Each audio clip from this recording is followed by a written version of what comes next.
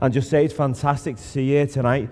Could we get the house lights up? Maybe, Tracy, you know that flick switch thing that turns... Yeah, you're here, you're there, aren't you? Because I can just see blackness. I don't really mind blackness too much, but all I can see is blackness. It'd be nice to see some beautiful faces. Are there any beautiful faces out there?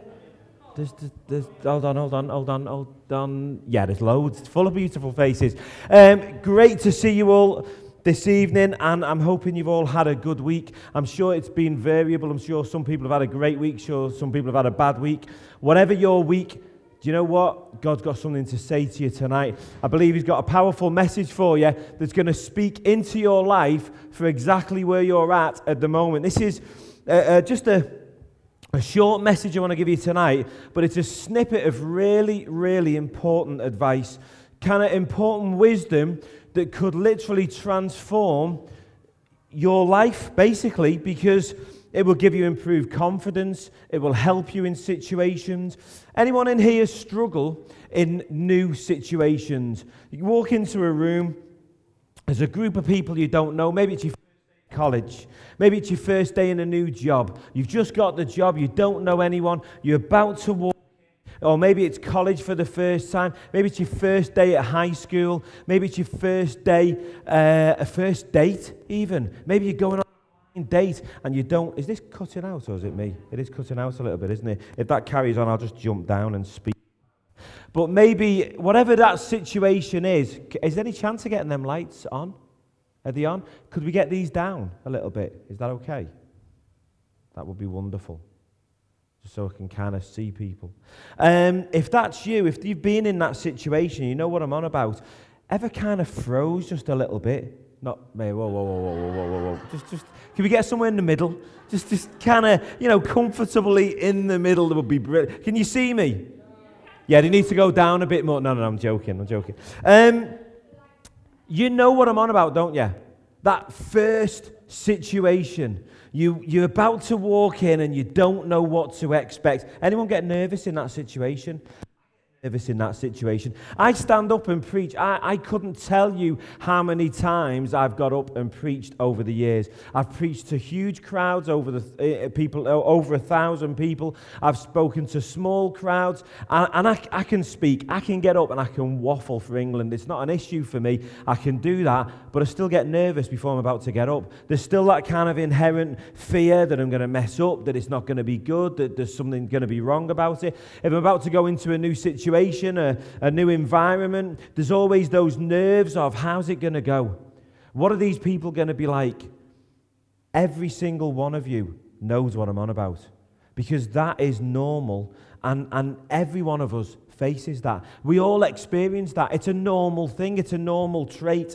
And one of the risks that we all face is we all do the same thing, or most of us anyway. Some of you in that situation will go into impress mode. I'm going to impress everyone.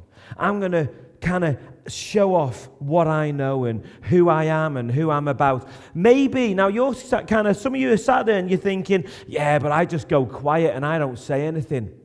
That's impress mode. Because what you're doing is you're thinking to yourself, I just won't tell them anything about me. And then if I'm quiet, it's very difficult for them to judge me and know who I am and what I'm about. So we all have different ways of dealing with it. I want to help you tonight with a great way of dealing with it that really, really works. Very, very simple. But I want to start off with a story. True story in Boston, in a place called America in 1992. Anyone from Widnes in this place tonight? Any Widnes people in? Yeah, we're from Widnes. Kind of recently, only in the last year, but yeah, we live in Widnes now. And, okay, so you're from Widnes. What's the gauge of Widnes? What's the kind of the theme around here? What do people think of Widnes? Do they think it's a really prosperous, wonderful place, a great place to live where you can't buy homes because the house prices are so high? Or is it a place where you maybe think it's a poor place? Maybe you think it's a place where there's some poverty. Maybe you think there's some social issues in Widnes. Let me compare it to a place called Boston in America. You've all heard of Boston. In 1992, it was one of the worst years in the history of Boston. They had 73 Count them, 73 murders in that 1 year. This was in 1992. You think gang crime and gang murders and stabbings is a recent thing. In 1992, there were 73 murders in Boston, and pretty much all of them were young people murdering young people, gangs. And the parents got to the stage, there was a real turning point in it. They were losing the children, and the turning point was a funeral. It was a funeral for one of the young people who'd been killed. And in the middle of the funeral, 14 gang members walked into a funeral and stabbed a young boy 9 times. Stabbed him to death. It's a true story. You can check it out. It's quite a famous story because of what happened from it. What happened from it, if you're going to check it out, there's a guy called Reverend Jeffrey Brown. He made the story famous. He made the story famous because it was inspirational for him to do something about it. He'd just become a minister. He'd just become a reverend, a pastor, whatever you want to call him, whatever your title is for someone who's leading a church. But he was young. He was only in his early 20s. And he's in this city called Boston, a famous city in America. And he says, we've got to do something about this. His congregation was saying to him, we've got to do something about this. This is a turning point. This situation is so bad now. We're losing our children. Somebody has got to do something about it. And this guy was inspired to do just that. He was inspired that something had to happen. So he got all the local church ministers together. He called them all for a meeting. Some of them came, some of them didn't bother coming, but quite a few did. And he got them all together and he said, listen, we all know what the situation is. Let's do something about it. They all said, yeah, we'll do something about it. We'll get involved. We'll help. We'll do something. So they all decided they were going to do something, and they didn't really know what they were going to do. Eventually, they decided that they were going to go out on the streets and try and speak to these young people and see if they could do something about it. When it came to the day of going out, do you know how many turned up to go out on the streets? 2. Just him and one other guy. They went out on the streets and they started talking to people. And it was really unsuccessful. They didn't get anywhere. It was a failure. So they went back to the drawing board and they tried to get more ministers involved, and they tried to speak to them. And he said this, he said, if we're going to build community. Anyone know that church is all about building community? Yeah? Church is all about building community. It's not about buildings, it's not about lights, it's not about music or anything like that. It's about what I'm looking at now, people.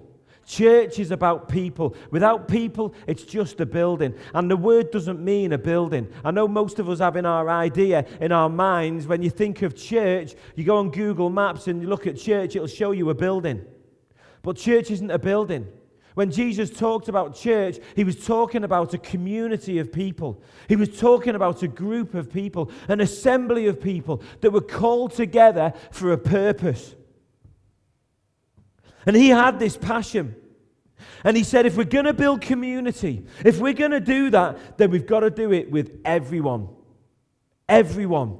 And that means we've got to do it with these gang members. We've got to take these people who were going out and stabbing others. We've got to take criminals. We've got to take anyone. And we've got to build community with them. He was determined. Sounded great. Some of you are saying amen to it. Some of you are nodding and thinking, wow, that's fantastic. That's brilliant. It was a failure. It was an absolute failure. He went out and he tried and he got nowhere. He kept going out and trying and he got nowhere. Nowhere at all. Until eventually, he went out and there was a young lad called Tyler. And this lad called Tyler, he persisted with it. This was the thing about the Jeffrey, his name was. He persisted with it. He was determined to keep on going out, to connect with these people, and to find a way of making it work. And this young lad called Tyler, every time he went out, this young lad started he met this young lad eventually, and he was in a gang, and he kept going out, and eventually this young lad started goading him. He had this jacket on. this reverend. And the jacket looked like it was silk. Whether it actually did or not, he reckons it didn't. He reckons it didn't look silk at all. But this young lad started kind of goading him and saying, what are you coming here for in your silk jacket? Who do you think you are in your silk jacket? And that's all he kept saying to him. Every time he went out, he'd go out on these streets, and he was getting frustrated. Ever been in a situation where you feel like you can break through, you feel like you can get somewhere, and there's that one person that's just in the way. They just want to kind of goad you, they just want to have a go at you, they're just the kind of problem. What is this? Why have we got bunting? This isn't ours, is it? Please tell me this isn't ours. Thank you. Okay. Anyway, but this young lad, he kept on goading him and having a go at him, and that's all he kept doing. And the Reverend Jerry, he's getting frustrated, he's getting annoyed, but he's a true Christian. So he kept being nice to him. He kept skitting his jacket and insulting his jacket and taking the mick out of his jacket.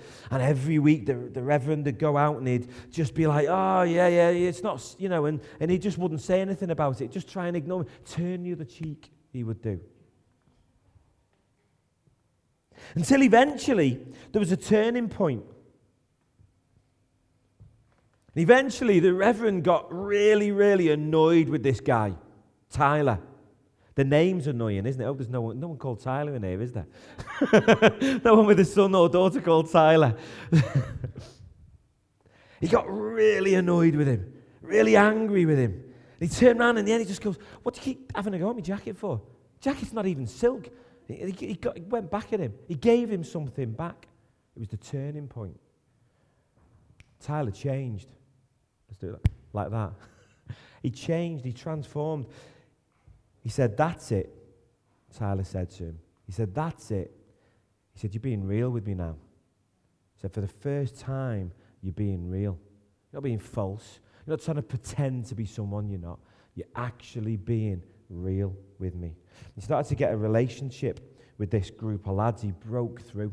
It's a common situation. You're in a situation, and the person, the thing that you think is your problem, the thing you think is your problem is actually the answer to your situation. It's actually the thing that you've got to connect with. Recently, a good friend of mine, he was talking about a situation in his church, and he was saying that he's got these can I say older people? Sorry, not to offend any older people in here. But he was saying he's got these older people in his church, and he said, they're just kind of, they're not with what we want them to do. We've got to make some changes. We've got to kind of, it's got to be relevant to the young people. And he was saying to me, I just think we've just got to kind of, I've given up on them.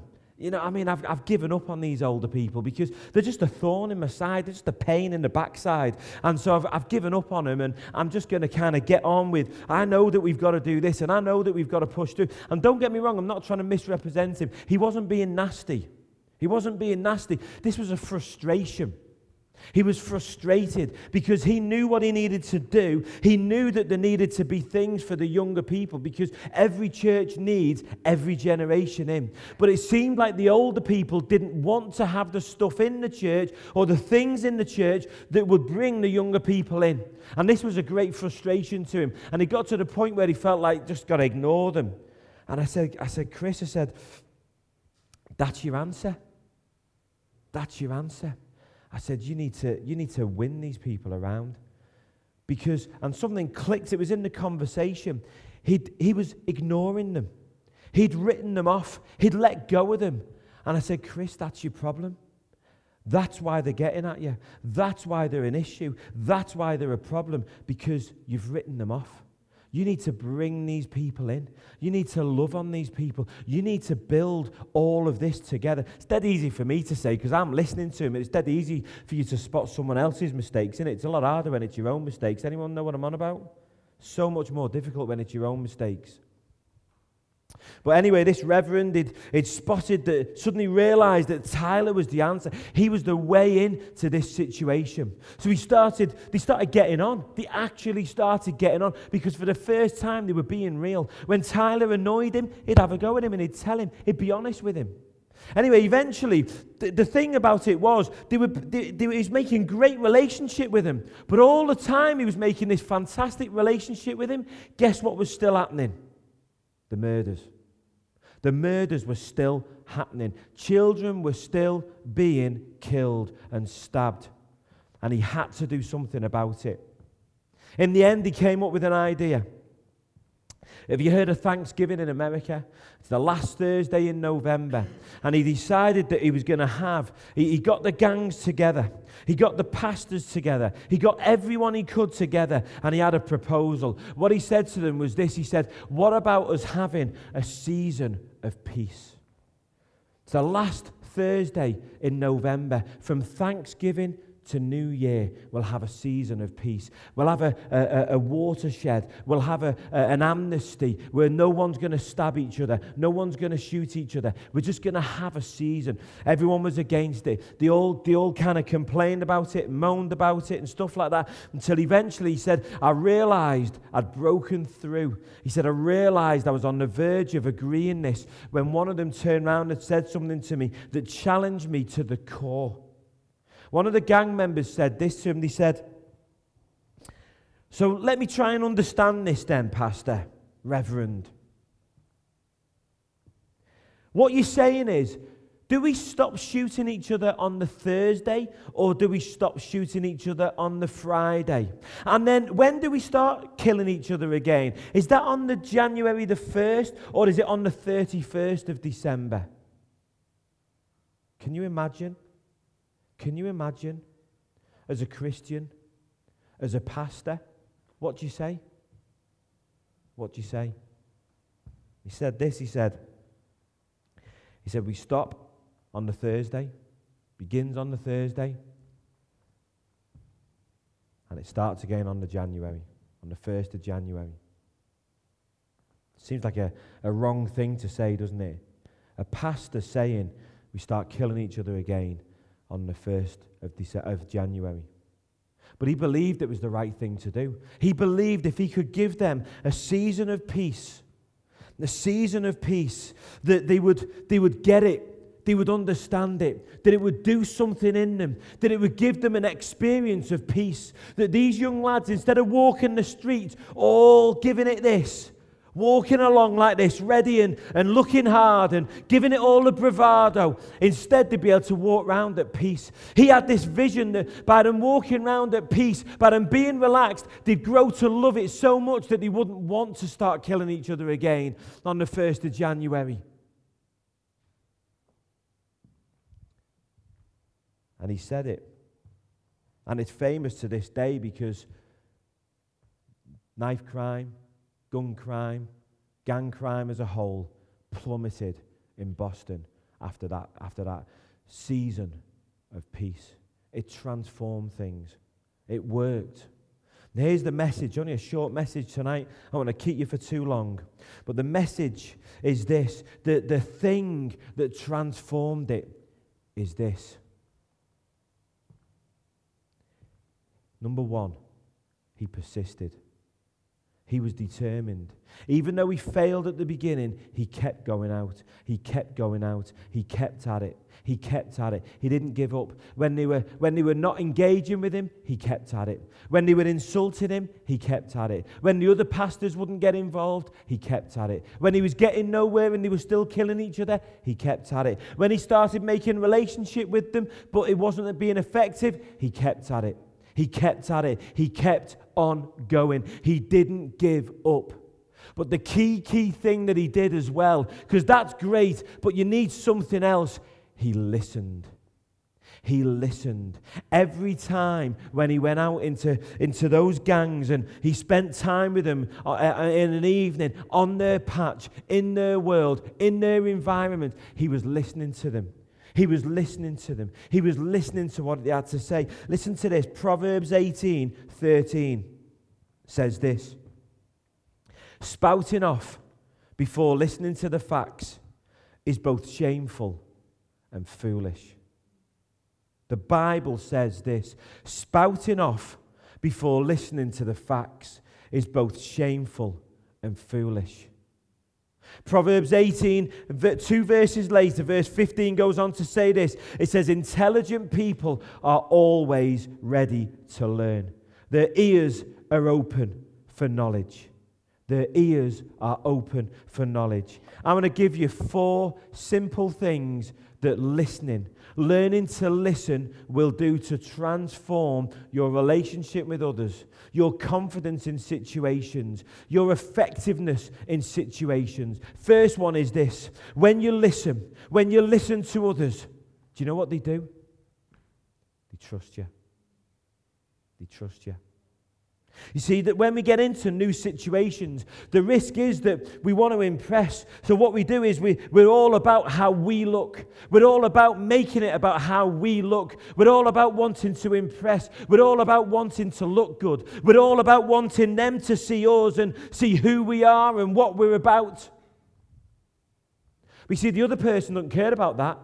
He don't care about who you are really and how powerful you are and how wonderful you are. He's more concerned about whether he can trust you or not. And the more you spend time trying to impress and trying to show off and trying to let them know what you know, the less they trust you. But when you listen, something amazing happens. Something miraculous happens. When you listen really intently to what people are saying, and you listen for the passion in the voices when they're talking, for the thing that ignites them, you learn about them. You learn about them. They're suddenly able to reveal something about themselves to you. They're suddenly able to open up, and you're suddenly in a position where you can really, truly speak into their situation because you know, because you've taken the time to listen. Second thing is this. You acquire information. Valuable information about who they are and where they're at and what their genuine needs are. You see, if you don't take the time to listen, you're just speaking from your knowledge, from what you think the situation is about, from what you think it's all about. But when you stop and you listen, you discover the black swan. Anyone heard of a black swan? Anyone heard of a black swan? Anyone? One or two? Just one or two? Did you know there was such a thing as a black swan? Anyone seen a black swan? I've seen a black swan, yeah. They've got them in a place called Dawlish down south. They're not actually native to the UK. They're actually from New Zealand, if what I'm told is true and correct. Black swans, up until about 100 years ago, 150 years ago, black swans didn't exist. It's not quite true. They didn't exist in people's minds. Black swans were something that no one had ever heard about. So if you said to someone about a black swan, people would have thought you were slightly mad, because as far as anyone was concerned, swans were white and had always been white. But suddenly, one day, someone in New Zealand discovered that there were black swans and brought them back to the UK. It was a game changer. Up until that point in all history, swans were white, and that was it. Suddenly, the whole world had changed. There was such a thing as a black swan. But it didn't exist until people had seen it, until people had knew. And the thing is, in your situation, and the people you're talking with, and the people you're meeting, and the people you're spending time with, the thing that's going on in their world, it doesn't exist until you hear it, until you're listening to it, until you know about it. Until you take the time to listen and to know about it, it's just a black swan. You've never heard of it, and it doesn't exist. But once you know, once you listen, you know and you understand, and you're in a position to do something about it. It'll help your work situations. It'll help your relationship situations. Any situation, family, friends, you name it, it will change it. And I tell you another little bit of advice. It wasn't on my list. Don't do this. Don't fall into the trap of believing what they're telling you. Sounds terrible, that, doesn't it? What I mean is this. Let me explain what I mean, right? More often than not, people will be telling you about an issue that they're having. They'll be complaining about something. You've got to listen beyond that. You've got to listen well deeper than that, because often the thing that they're telling you is not the real thing. You've got to be listening to what the emotion is. What's the passion? What is it they're trying to tell you? They're complaining about the job. They're complaining that the boss is this or the boss is the other or the boss is that. They're not talking about that. They're talking about something else. It's another deep issue that's the problem, not the thing they're talking about. Sometimes it's the thing they're talking about, but you've got to be prepared to listen. You've got to be prepared to listen. Third thing is this. You get to know the person as a person. You see, up until this point, right, you're just talking to someone. You're just trying to impress him. You're just trying to, maybe if it was, imagine it's a dating situation. Imagine you see a girl that you think she's wonderful. I want to go out with her. Or you see a boy and you think, wow, he's great. I want to go out with him. At that point, they're just a person that you've seen. They're just a person. You don't really know them that well. But when you take the time to listen, when you take the time to listen to what they've got to say, to listen what's going on in their life, to intently hear what they're saying, suddenly they become a person. Suddenly they become three-dimensional. They're not suddenly just a person that looks attractive. They're not suddenly just a person that can give you a job. They're not suddenly just a person that you can have a friendship with because you're lonely. Suddenly they're actually a real person that you know that you can have relationship with. It's a game changer. And the final thing, you find answers. Is the genius of it. You see, all of this, have you spotted it? If you do this properly, all of this, you're not doing for yourself. You're doing it for the other person. See, all of this is about being for the other person. It might sound like I'm saying this because it's going to benefit you. Well, here's the beauty of it, right? If you do it properly, if you do it with the right heart, with the right motive, it will benefit you. But it will only benefit you when you're not doing it to benefit you. It'll only benefit you when you're doing it to bless someone else, when you're doing it to help someone else, when you're doing it because you've got a genuine heart, a genuine interest in the other person, and you want to help them, you want to kind of, have a relationship with them, who knows what it is. Here's the thing. When people have heard, when people have been heard, they want to listen to you. They want to know about you, and they want to have a relationship with you. That sound like good advice? Yeah. Come on, let's stand for a moment. Let's stand.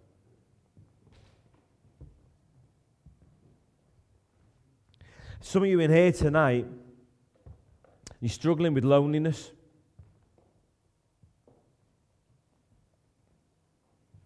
You're struggling because you feel like people aren't taking you on, and they're not you're just not getting the thing you need in the situation. And God's saying this is because you're doing it for you. You're trying to change your situation. You're trying to go in and make friends and get relationships for you. You're not doing it for the other people. He wants to release you tonight. He wants to tell you this, that you need to start thinking about others. Forget about yourself. Forget about your situation. Forget about your loneliness. And follow the golden rule. Jesus said this, do unto others as you would have them do unto you. Would you want to be friends with someone that was only in it for themselves? No, I wouldn't either. Be about other people. Be about them. Come to give, not to receive. It's the Sermon on the Mount. One of the most profound sermons in all of history. Up until that point when Jesus said those words, they've always been about themselves. They've always been about blessing themselves. At that point, it was a game changer. It was transformational. Be about other people. I want to pray. We just bow our heads for a moment. Close our eyes.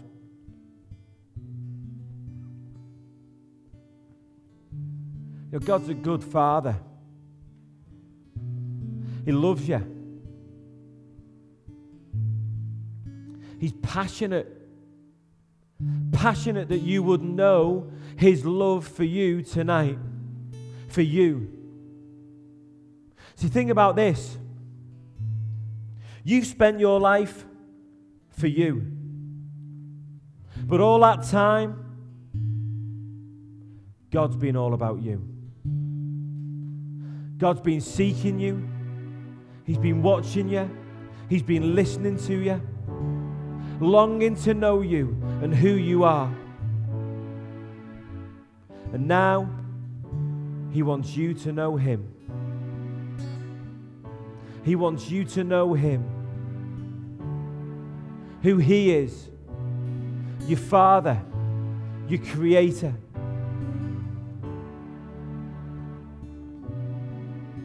You want things, but He already knows what they are.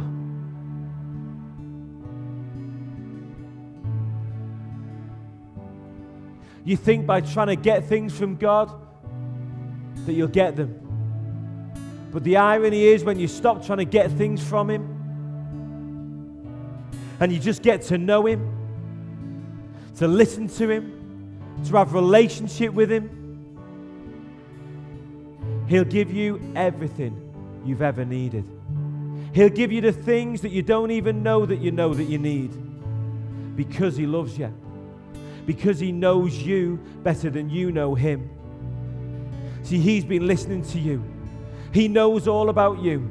He's not just been listening to your words and the prayers you've been praying, but He's been listening to the why, to the reason. And He knows the answer.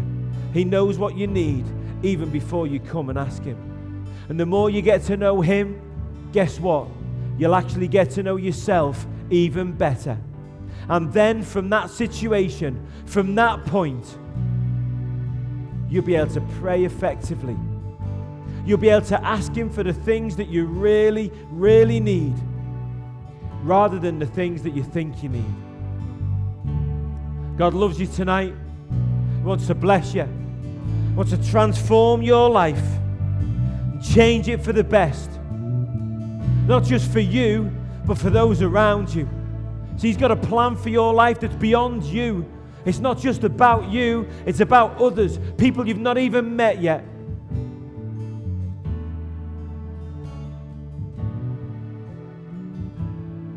It's a new season. It's a new chapter. God wants you to start it off right. Amen.